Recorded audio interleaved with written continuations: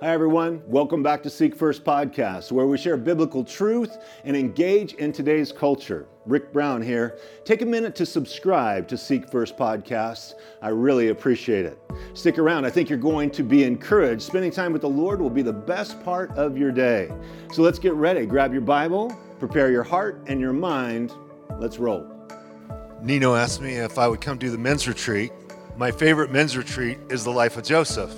The reality is that the life of Joseph to me is such an incredible example of rising out of the ashes, going through the adversity and the hardships and the preparation that God has for his life.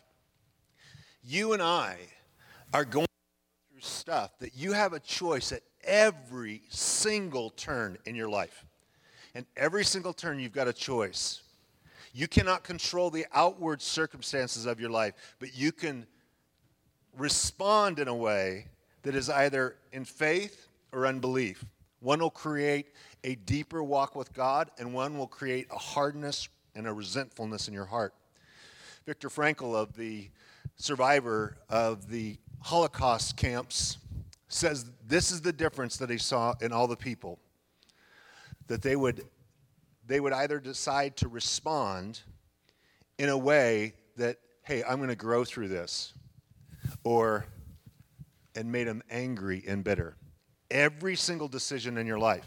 Some of you came up the mountain this weekend, and you're resentful for the woman that God has given you because of struggles that are going on.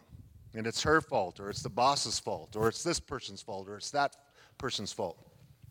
You cannot control other people outside of yourself. You can only control your response. And there is no greater example in all the scriptures for all the difficulties he goes through than Joseph.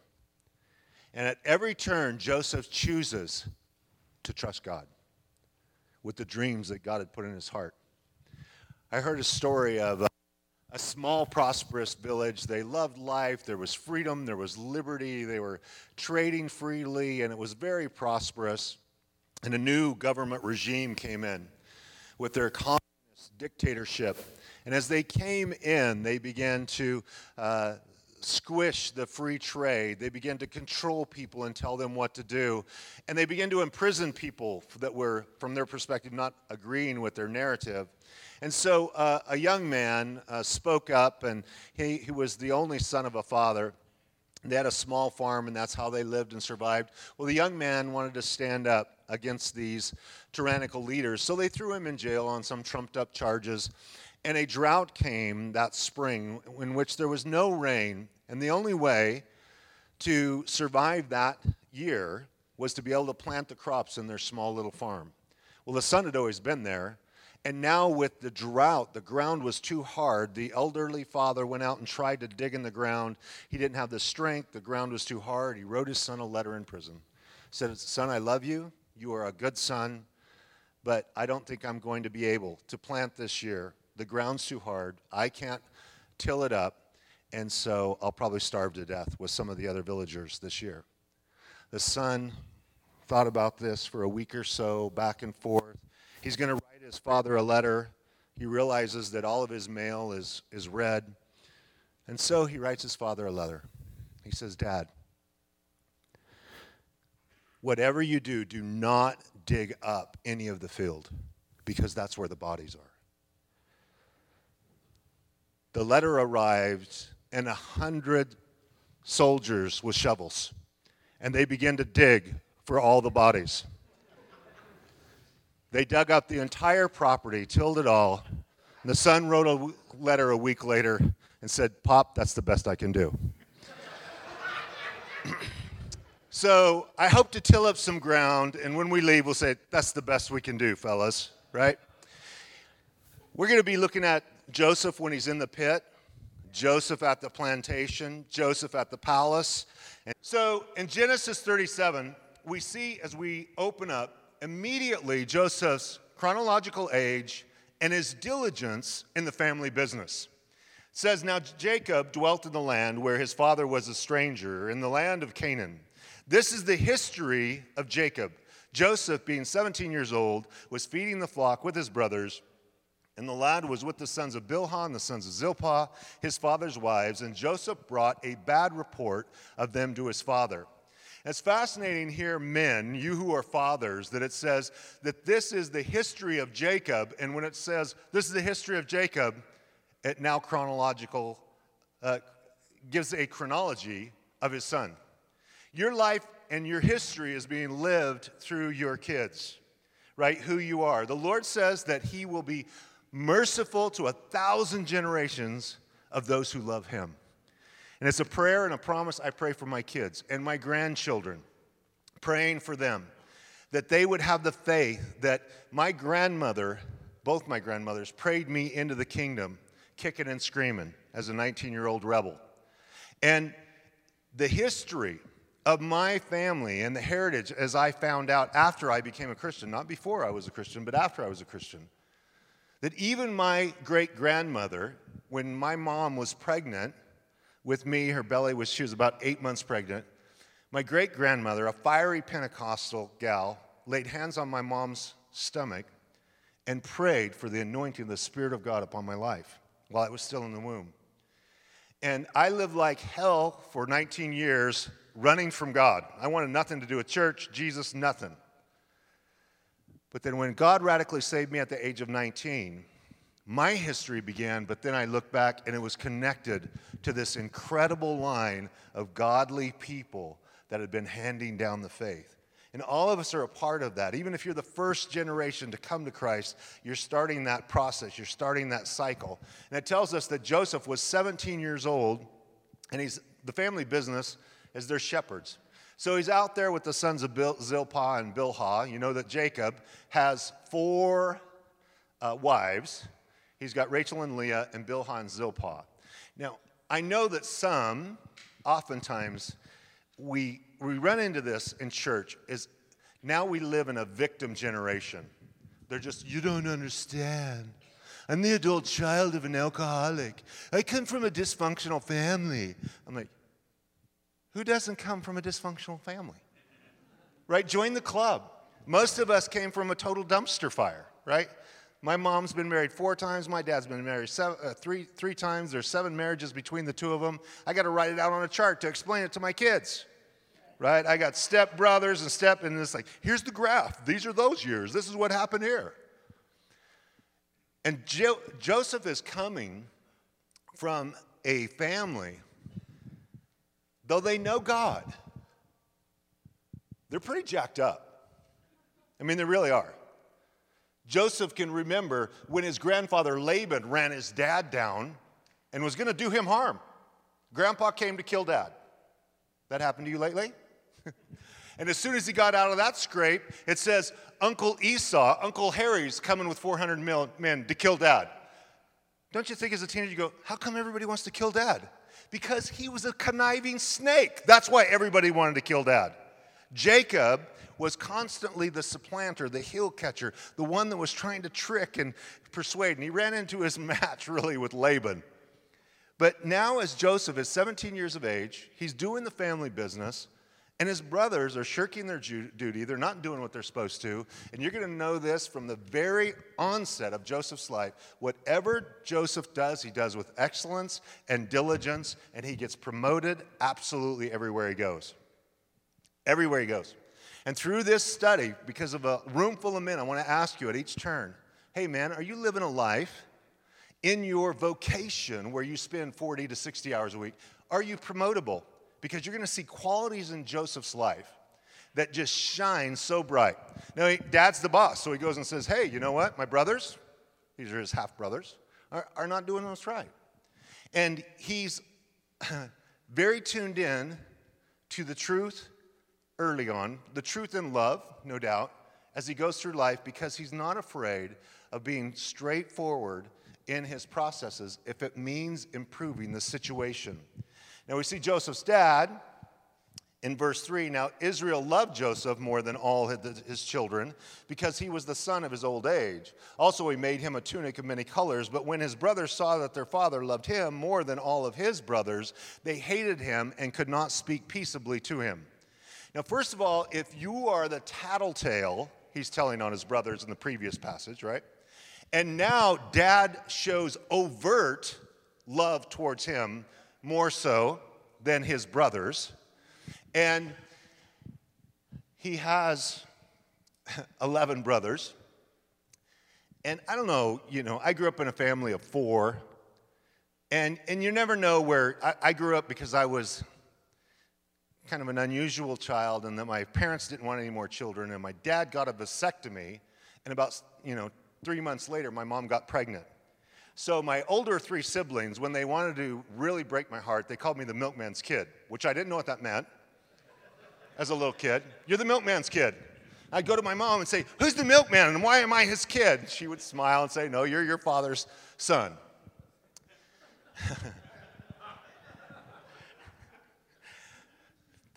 But, you look in the photo album, and when you're the youngest of 4, like the first child has albums of pictures, right? The second one has a few less. The third one, not so much. The fourth one, you've seen them all. Where's your pictures, Rick? Oh, there's a couple in there, right? As you are in a place with your family relationships, I know people that have just sobbed convulsively in my office in their 50s because they still have not got their dad's love and affirmation. That's a powerful thing. And those 11 brothers, they saw that Jacob giving him a special coat of many colors, or some say a coat with sleeves, which meant everybody else had sleeveless robes or tunics. And with the sleeves, it was a picture of he was heir apparent. His dad was going to give him, who is the 11th child among all the children, and he's going to be able to get 2/3 of the inheritance. And dad, his affection is so blatant about how much he loves him. And the others, they hated him for it. They hated him because he's telling on them at work. They hated it because he was shown overt love more than they were. And you got to wrap your heart around that, right? What if you can't control that? Some of you dread Thanksgiving every year because all the siblings come home and you know the golden child. So how do you wrap your heart around that? And I can either celebrate it and commit that issue of my heart to the Lord, or I can let it build resentment and the beef that might grow up and be a wedge. Joseph's going to have to deal with that. Jacob doesn't help that. It's very unwise, and I would just encourage you fathers, do whatever you can to show affection for each one of your kids so that they know you have a unique love and relationship for them. Because, if you're an athlete like me and one of your kids loves to play ball, that's really easy, right? And then one of them wants to play the clarinet. What? Do you connect with that? You may not, but you have to figure out. You have to go into that world. You have to enter that world to love them and show them that. Now, Joseph's dream doesn't help anything. So he's telling on the brothers. His dad loves him more than the rest of the brothers. And then he tells them dreams they're all going to bow down to him. Now, this is either naivety on his part, that he doesn't think his brothers are going to kill him on the spot, or he's kind of rubbing it in their face. I'm not sure which. Most preachers try to sanitize Joseph as if he's not a fallen human like us. Joseph's a man just like us, right? All the characters of the Bible, they're just like us apart from Jesus. And so we're not sure which, but in verse 5, now Joseph had a dream, and he told it to his brothers, and they hated him even more, as if he needed more hatred flowing his way. So he said to them, please hear this dream which I have dreamed. There we were, you and I, binding sheaves in the field. Then behold, my sheaf arose and also stood upright, and indeed your sheaves stood all around and bowed down to my sheaf. And his brothers said to him, shall you indeed reign over us, or shall you indeed have dominion over us? So they hated him even more. Now wait a second, I thought they already hated him even more.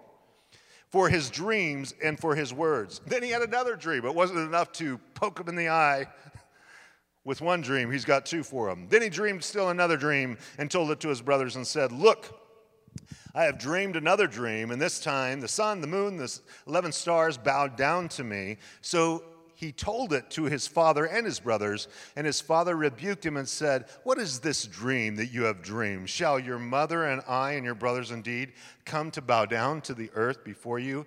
And his brothers envied him, but his father kept the matter in mind. Jacob rebukes him in a patriarchal society because his dream is 11 stars, brother's going to bow down, the sun, that would be dad, the moon, mom. And so this picture, he rebukes him, but he keeps it in his heart because you see God had done supernatural things in Jacob's life. So he understood God was doing something special in his son's life. But his brothers, now it turns to envy. It's one thing to hate, but envy is the feeling of deep displeasure at the blessing of another. Isn't that strange? You know somebody, good friend of yours, they just got the killer deal of the century on a house. And they come to you and they're raving on, "Man, you should see this place." They get the brand new job. They get the brand new car. They get the hot wife, whatever it is. And in your heart, you smile because they're your friend or they're your relative, and you want to rejoice. You know the right thing is to celebrate them, but inside you just feel this sick displeasure at the blessing of another. I'm sure that's never happened to you. It happens to people in Wisconsin or something, right? But the reality is that humans, in our fallen nature, I find very few emotions that are tainted by sin to be as insidious as envy. Why should I feel an evil resentment towards another person because somehow they're blessed and I'm not? Shouldn't I want the best for them? Right? The Bible says to rejoice with those who rejoice and weep with those who weep. You know, when people rejoice around us, inward we're weeping because that's how come they get that blessing. How come they get, every time they just stumble, they just trip over gold. They just seem to they get everything. I don't get anything. And you have your little pity party. But then when they weep and they're actually going through a hardship now, you try to be compassionate on the outside, but inside your fallen nature, you go, in your mind, you're like, it's about time. Yeah, it's about time they got their comeuppance. Nobody's life can be that good. And so on the outside, you're very compassionate, but on the inside, you're kind of rejoicing just a little bit. You see, the fallen human nature is really wicked.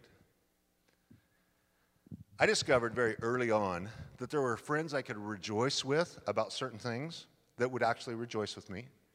And then there were people that I absolutely never wanted to share a blessing because they seemed to get this weird, bitter root towards me about it.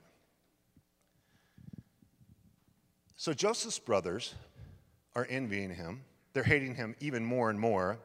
And so now the day comes, and for the sake of our time here tonight, in verse 12 through 17, Jacob sends Joseph to go check on the brothers. He's his eyes and his ears in the family business. The brothers are out there. They have to be nomadic and take the herds around. So he's out there looking. But now we see Joseph's distance because what was the safety net for Joseph? Even though his brothers hated him, they couldn't speak a peaceable word. They were envious of him. As long as he was in camp next to Pop, right, nothing's going to happen to Joseph. But this is what you're going to see in Joseph's life now, starting from this moment. And now this is a little bit, either dad's totally out of touch. Are you in touch with what's going on with your kids? You checking out their Facebook posts? You checking out their Instagram? You checking out their whatever they're doing? I mean, it's hard to do with Snapchat because it's bam, boom, it's gone. But the reality is, are you in tune with what's going on among your kids? Either Jacob is just oblivious to know the animosity and the hostility towards his boy Joseph from the other brothers because he sends him now a long ways away from safety. Now, for God to do what God wants to do in Joseph's life, and for God to get Joseph where he wants to get him in life, he now has to strip away all the safety net of dad and family and his people, and he has to get him all alone to do all that he wants to do in his life. You will find sometimes in your life that God is stripping away and you're distanced from everybody else. It's almost, we see the same thing happen in King David's life. God anoints him, and then God begins to strip away everything from his life to where now he's a man without a country. because Saul's constantly chasing him and trying to kill him. So the distance creates an opportunity for you and you alone to forge an intimate relationship with the God of the universe yourself. It's no longer your father's faith. It's not your mother's faith. It's not your siblings' faith. It's not your church community. God has stripped it away, and maybe you're in another community, but God oftentimes strips all the stuff that we've been leaning on. We don't even realize how much we're leaning on stuff till it's all stripped away. Joseph's distance and the inability for his father to rescue him or protect him gave God the opportunity to do exactly what he wanted to do. But God was going to allow it in his sovereignty through the wicked hearts of his brothers.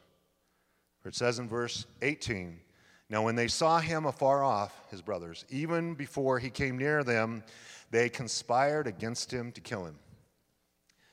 Now, we got in some knockdown, drag-out fights with 4 of us in our family, but I never, ever considered killing a sibling. I don't know about you. The brothers are actually conspiring. Now, this could be because there's so many brothers. You've heard the adage, if you have one boy, you have one brain. You have 2 boys, you have a half a brain. You have 3 boys, you have no brains at all. Right? That's the way it works. It's a compounding element. It works exponentially. And so they have 10 boys because Benjamin's back home. Verse 19, then they said to one another, look, this dreamer is coming. Come, therefore, let us now kill him and cast him into some pit, and we shall say, some wild beast has devoured him. We shall see what will become of his dreams. But Reuben heard it, and he delivered him out of their hands and said, let us not kill him. And Reuben said to them, shed no blood, but cast him into this pit, which is in the wilderness, and do not lay a hand on him, that he might deliver him out of their hands and bring him back to his father. So it came to pass when Joseph had come to his brothers that they stripped Joseph of his tunic, the tunic of many colors that was on him. Then they took him and cast him into the pit, and the pit was empty. There was no water in it. They sat down to eat a meal. Very casually, murder plot for your little brother. Just an average everyday thing, right? They want to kill their little brother. They already got a plan. We'll just say a wild beast killed him. We're a long ways from home. This distance, Dad's not around. And they're going to kill a goat at the end of this story and spread blood all over it and show it to Jacob. They're going to kind of shred it a little bit so it looks like a lion or a bear killed him. And they got a plan. So they throw him into the pit. Now, when you show up among your brothers and the first thing they do is attack you, rough you up, and rip your clothes off and throw you into a pit to where you can't get out, and then you're down there crying and screaming for help and they're up there just having lunch, and that, just process the kind of abuse that his brothers put him through. You know, there's a lot of garbage that we can go through in our life from other people, but God can use it to do a work in us. It's a fascinating thing to me that God would use these brothers' hatred and envy and murderous hearts to get him from point A to point B, which is going to be Egypt. That's where God wants him to go. Because you see, it says in Psalm 76:10, the wrath of man, God can make even the wrath of man to please him. It means that he can take man's wrath, he can take the crookedness of a man's heart and draw a straight line through that crooked man, a straight line to get a person from point A to point B. So oftentimes, God can use evil individuals with evil intentions, envy and hatred and murder in their hearts to push us a direction that we would have never went before. Push us out of this job. And here you are, resentful 6 months later after you got fired from this job. God just set you free to get you where he wants you, right? He's taking you over there. Yeah, but they're evil, and they're, well, they might be. God can draw a straight line in his will from a crooked stick, so God can get it done. So you just embrace it. At every turn, you got a choice to say, you know what? I didn't see that coming. Whoa. That was a surprise. Let's see what you have for me now, Lord. Let's see where you will take me. Now we see Joseph's devastation in verse 25. Then they lifted their eyes and looked, and there was a company of Ishmaelites coming from Gilead with their camels, bearing spices, balm, and myrrh, and on their way to carry them down to Egypt. So Judah said to his brothers, now, you remember, Reuben is the oldest. He actually had a plan to come back and save Joseph. The brothers wanted to kill him. He's like, no, let's just throw him in a pit. And he wanted to, wait and come back in the night or whatever he wanted to do, come back and get him. But now Judah, verse 26, so Judah said to his brothers, what profit is there if we kill our brother and conceal his blood? Come, let us sell him to the Ishmaelites, and let not our hands be upon him, for he is our brother in our flesh. And his brothers listened. Judah's like, I'm a good Jewish boy. Let's make some cash. This is a business deal, right? Let's make some money, guys. Well, if we kill him, we're not going to be any richer, but if we sell him, we'll be richer. It'll be a good thing. Verse 28, then the Midianites, traders, passed by. So the brothers pulled Joseph up and lifted him out of the pit and sold him to the Ishmaelites for 20 shekels of silver, and they took Joseph to Egypt. Then Reuben returned to the pit, and indeed Joseph was not in the pit, and he tore his clothes, and he returned to his brothers and said, the lad is no more, and I, where shall I go? He really, sincerely wanted to rescue Joseph from the hatred of his brothers, but he was unable to do it, and he's really brokenhearted. You'll see here, as we move through the story, 22 years later, Reuben's still saying, I told you so, I told you shouldn't have done that. But imagine, we can just cruise through the story, but just let yourself get in the sandals of Joseph. Feel the chains on his hands and his ankles. Psalm 105 talks of this moment and says in verse 17 of that chapter, he sent a man before them, Joseph, who was sold as a slave. They hurt his feet with fetters, and he was laid in irons until the time that his word came to pass. The word of the Lord tested him. The Lord was testing Joseph. He was preparing Joseph. He was getting him to the place. And Joseph is going to go through the biggest nightmare for 13 years because our story starts when he's 17 years old. And he gets out of prison at the age of 30. 13 years of difficulty, of hardship. We go through 13 days, 13 months of hardship, and we're devastated. No, 13 years. The same thing happened to David. David, we believe, was about 15 or 16 when he faced Goliath, but he was anointed by the Lord prior to that, by the Spirit of the Lord, and by Samuel the prophet, and then he became king at 30. So why is God doing this work from 15 to 30? In Joseph's life, from 17 to 30. Why is John the Baptist step on the scene at the age of 30 and start his ministry to prepare the way of the Lord? Why does Jesus 6 months later, because they're only 6 months apart, they're cousins, step on the scene at the age of 30? Because God is forging and creating and working by the grace of God in a heart of a young man in their teenage years that know the Lord as they're headed towards that place. The most effective years of your life and your calling and your usefulness is from 30 to 60 years of age. These men have to be prepared. Now, we have this terrible thing called delayed adolescence in America. In the Jewish culture, age 13, you're a man. It's a bar mitzvah. You're a son of the law. The dynamic of Joseph's life to move forward is beyond his control. It's beyond his ability to throw the brakes on and say, no, I'm not doing that, because he goes literally in chains to the destination that God has for him.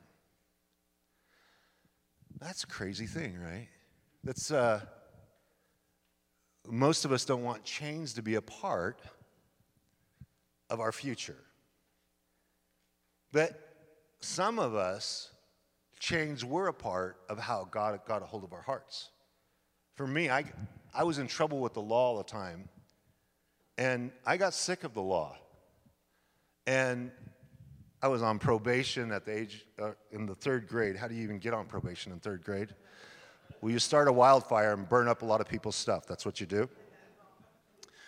And busted for grand larceny at 15. I was suspended from school in 7th grade, and 8th grade, and 9th grade, 10th grade, 11th grade, 12th grade every year for some stupid antics of what I was doing. And the last time well, not the last time, I guess, but my girlfriend, her dad was the sergeant of our local police department. So it was a bad mix. Bad boy dating cop's daughter. It's not a good combination. So when I got on the cruise, these guys were mouthing off, and so I jumped out and I got in a fight with 3 guys. And I knocked the first one down and had the second one over the hood, giving him some information. And then I was grabbed from behind, and I thought it was the third guy, but the third guy had run. And I was grabbed from behind, so I swung around to hit the third guy, and it was a cop. And my hand stopped short of his face, and he spun me around and put the handcuffs on me. And I'm like, I'm sorry, officer. I didn't know you were a cop. I didn't know whatever. Well, the guy was beating up on the hood, jumped off the hood, and punched me in the face because my hands were handcuffed now. So I squatted down, and I leapt, and I headbutted him in the head as hard as I could. And then the cop showed me how handcuffs can work. They can cinch them down until you want to cry. And they just start jerking the chain, and they've smashed it on your wrist. Oh, yes, yes, sir, yes, sir. I mean, you're on your tiptoes. You know, and he's throwing me in the back of the squad car. And I couldn't help, but it just dawned on me when I hit the back seat of that squad car, is my girlfriend's dad on duty tonight? And so I asked the officer, I said, Officer, is Sergeant Davis the sergeant tonight? And he goes, no, Brown, you got a free pass tonight. And then I was more stunned because I've never met this cop and he knows my name. And so Tammy's dad had the cops watching for me. He was trying to get rid of me the best he could.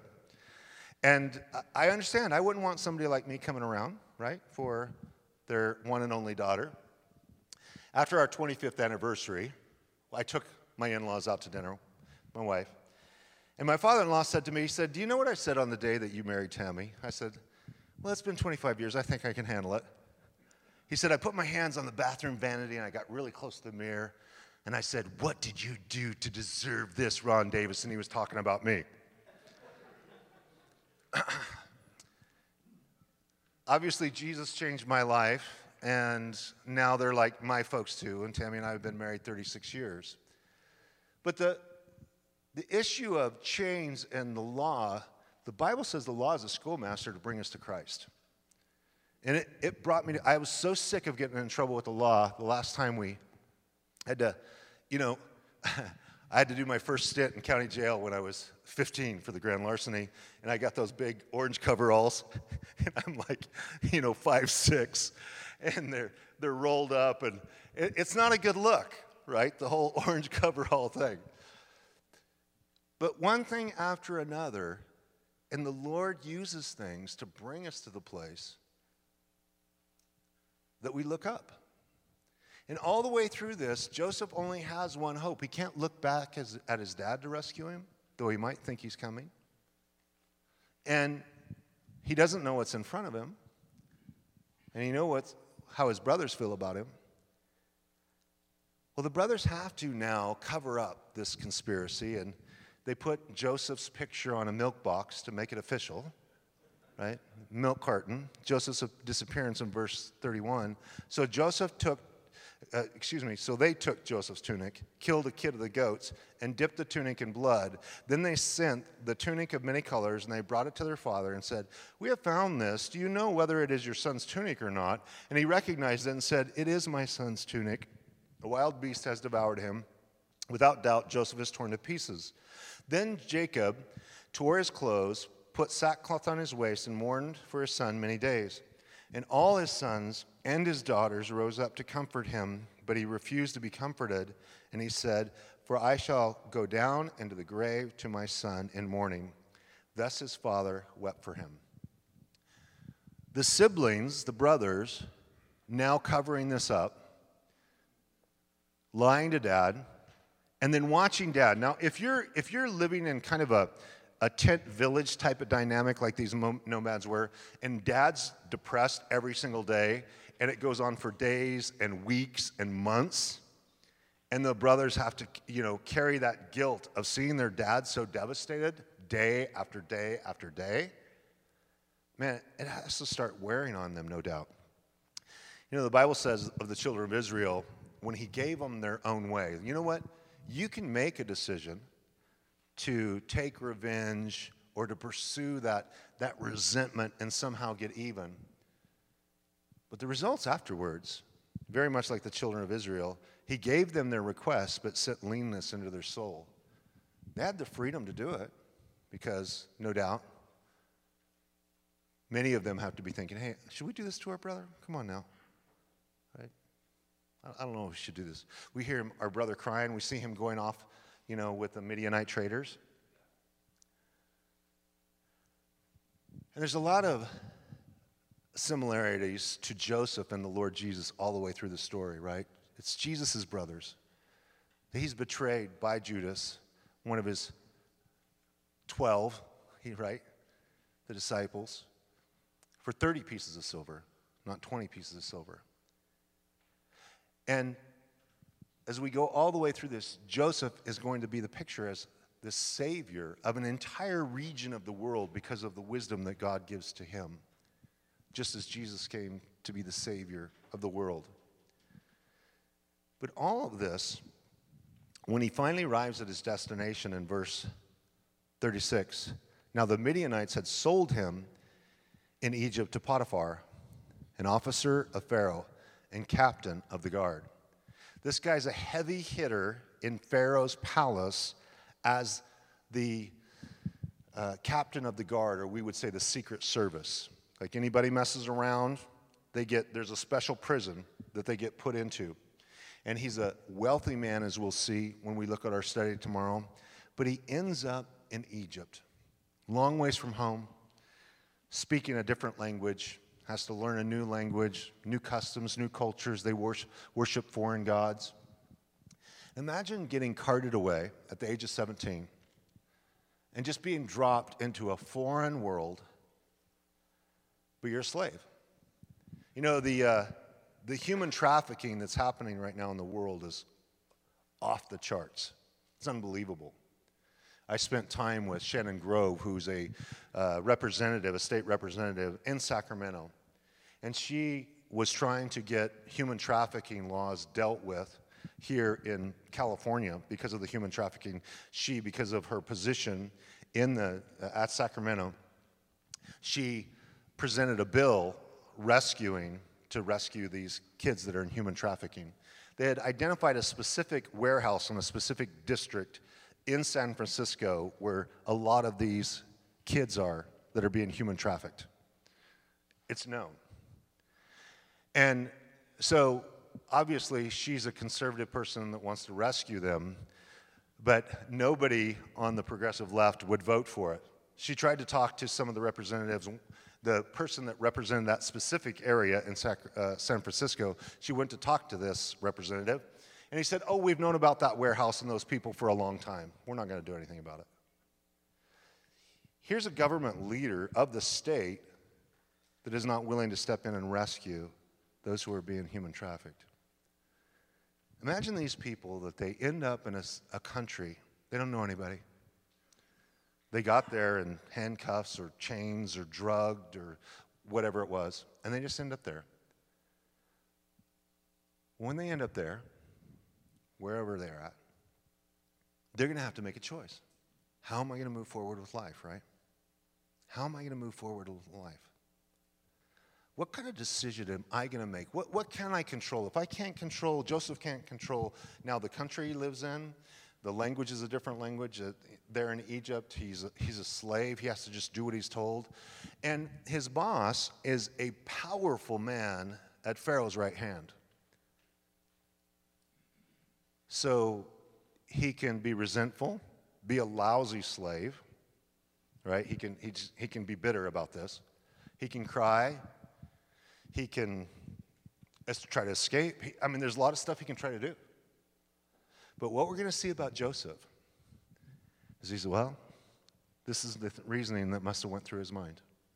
Well, God's given me these amazing dreams. And God's going to do this. I believe this in my heart. You see, Joseph did not have Romans 8:28 in a Bible for him. He has no Bible.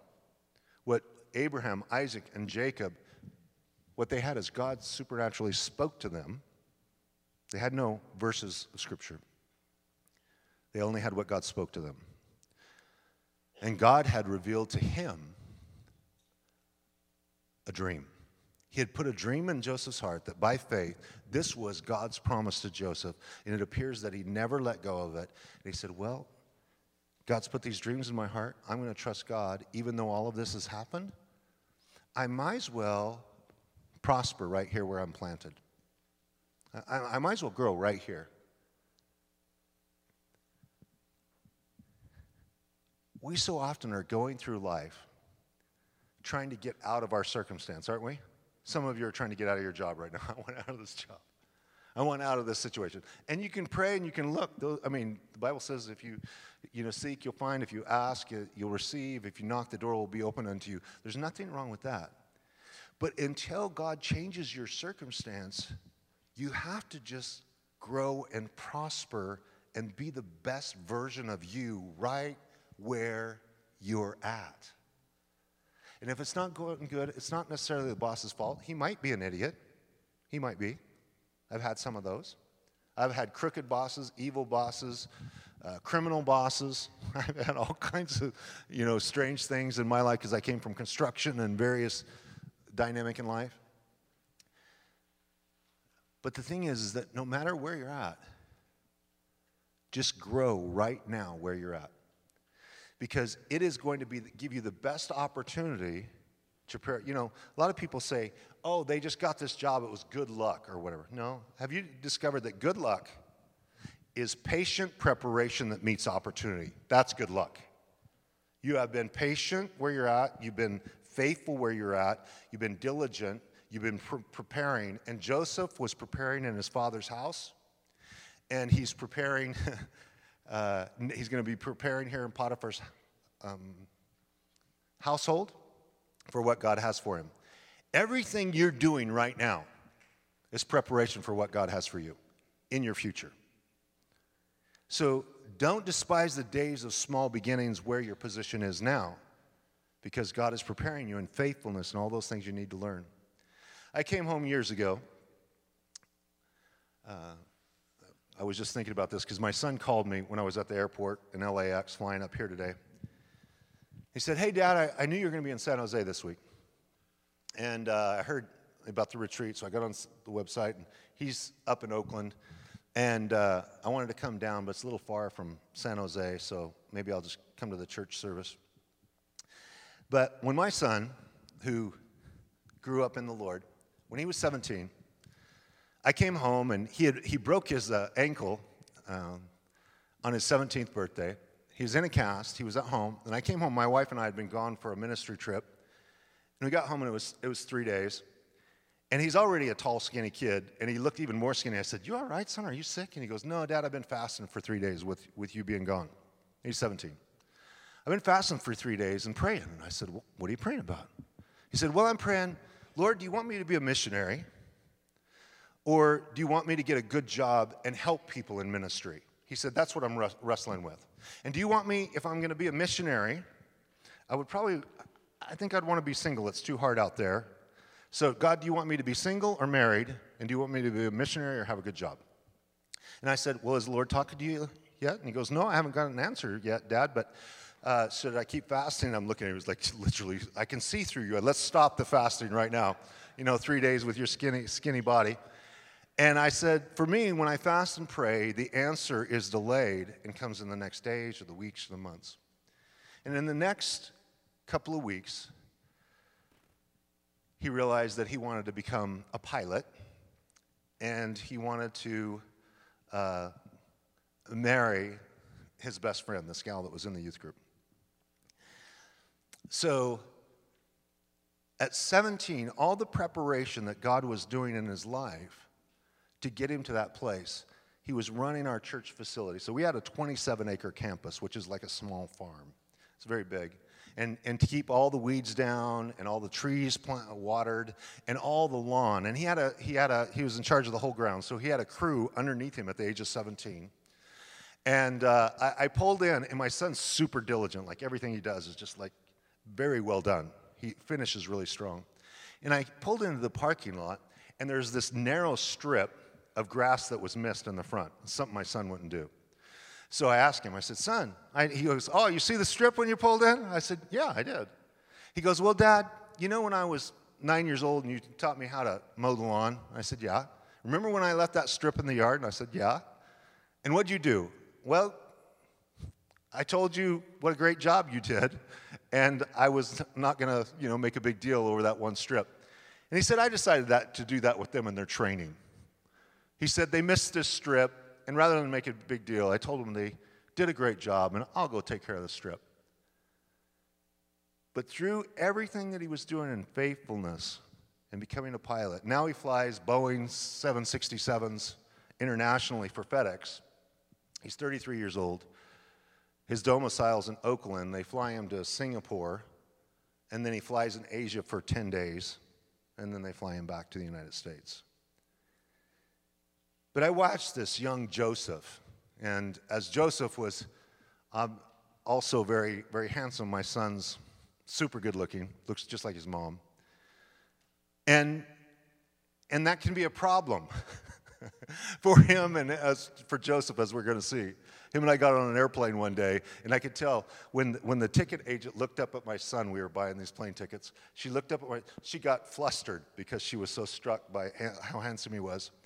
And when we got on the plane, she sent one of those guys in the fluorescent jackets, and he's got the headphones. She sent him on the plane with her number to give to my son. I'd never seen something like that before. And it's been a little challenging for him.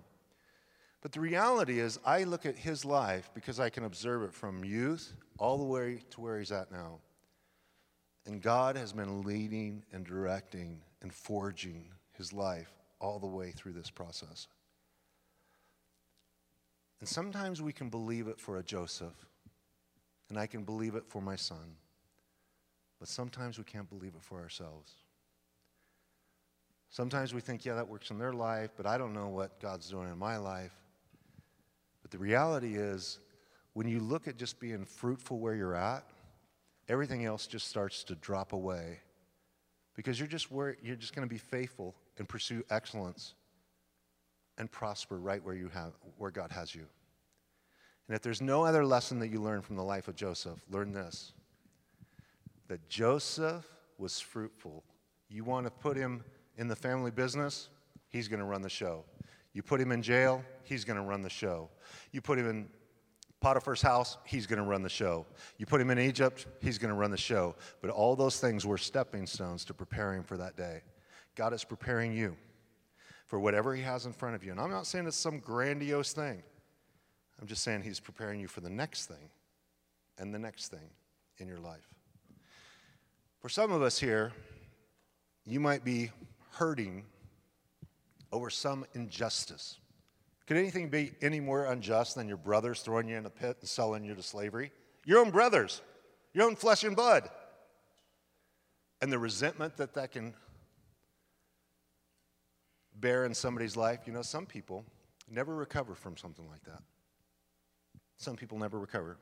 They become this bitter.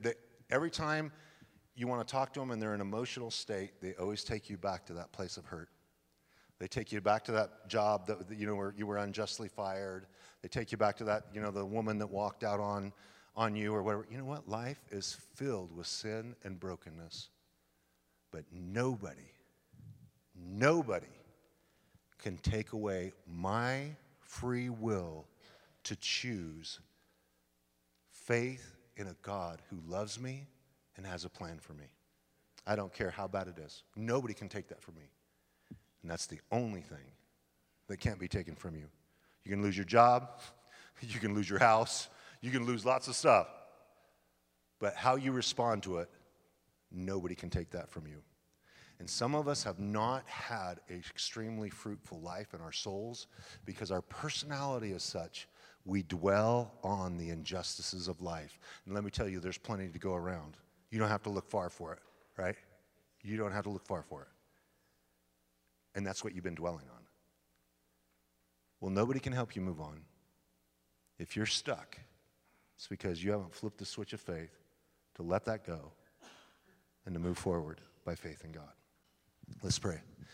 Father, we thank you for your love. We thank you for this example of Joseph. We thank you for that you would have a word fitly spoken like apples of gold and settings of silver for each and every heart that is here this weekend. Lord, you have a word. We're just open to what your Spirit wants to say to us, what your word wants to say to us. Lord, you said these things were written for our admonition. They were written for our learning. They're written to teach us as wonderful examples. So teach us this weekend, we pray, Lord. In Jesus' name, amen. I've seen light in the darkness. I want hope for the hopeless and rest for the weary mind. And you've got truth for the taking, but my heart won't be shaken if today be the day that I die.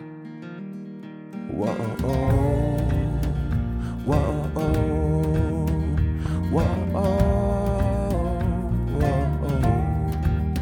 And I won't worry about tomorrow or fear in times of trouble. I keep my heart seeking you. Oh, I will keep my heart seeking you. Whoa, whoa, whoa.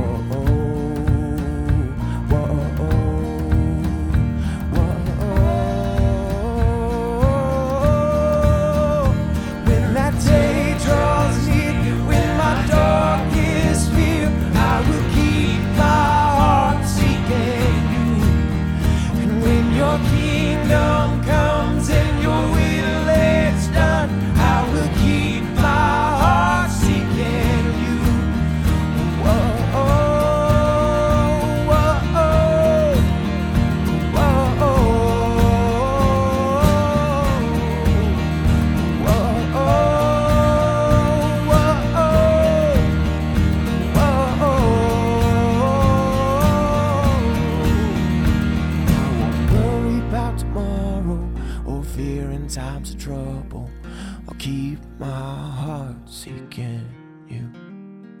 I will keep my heart seeking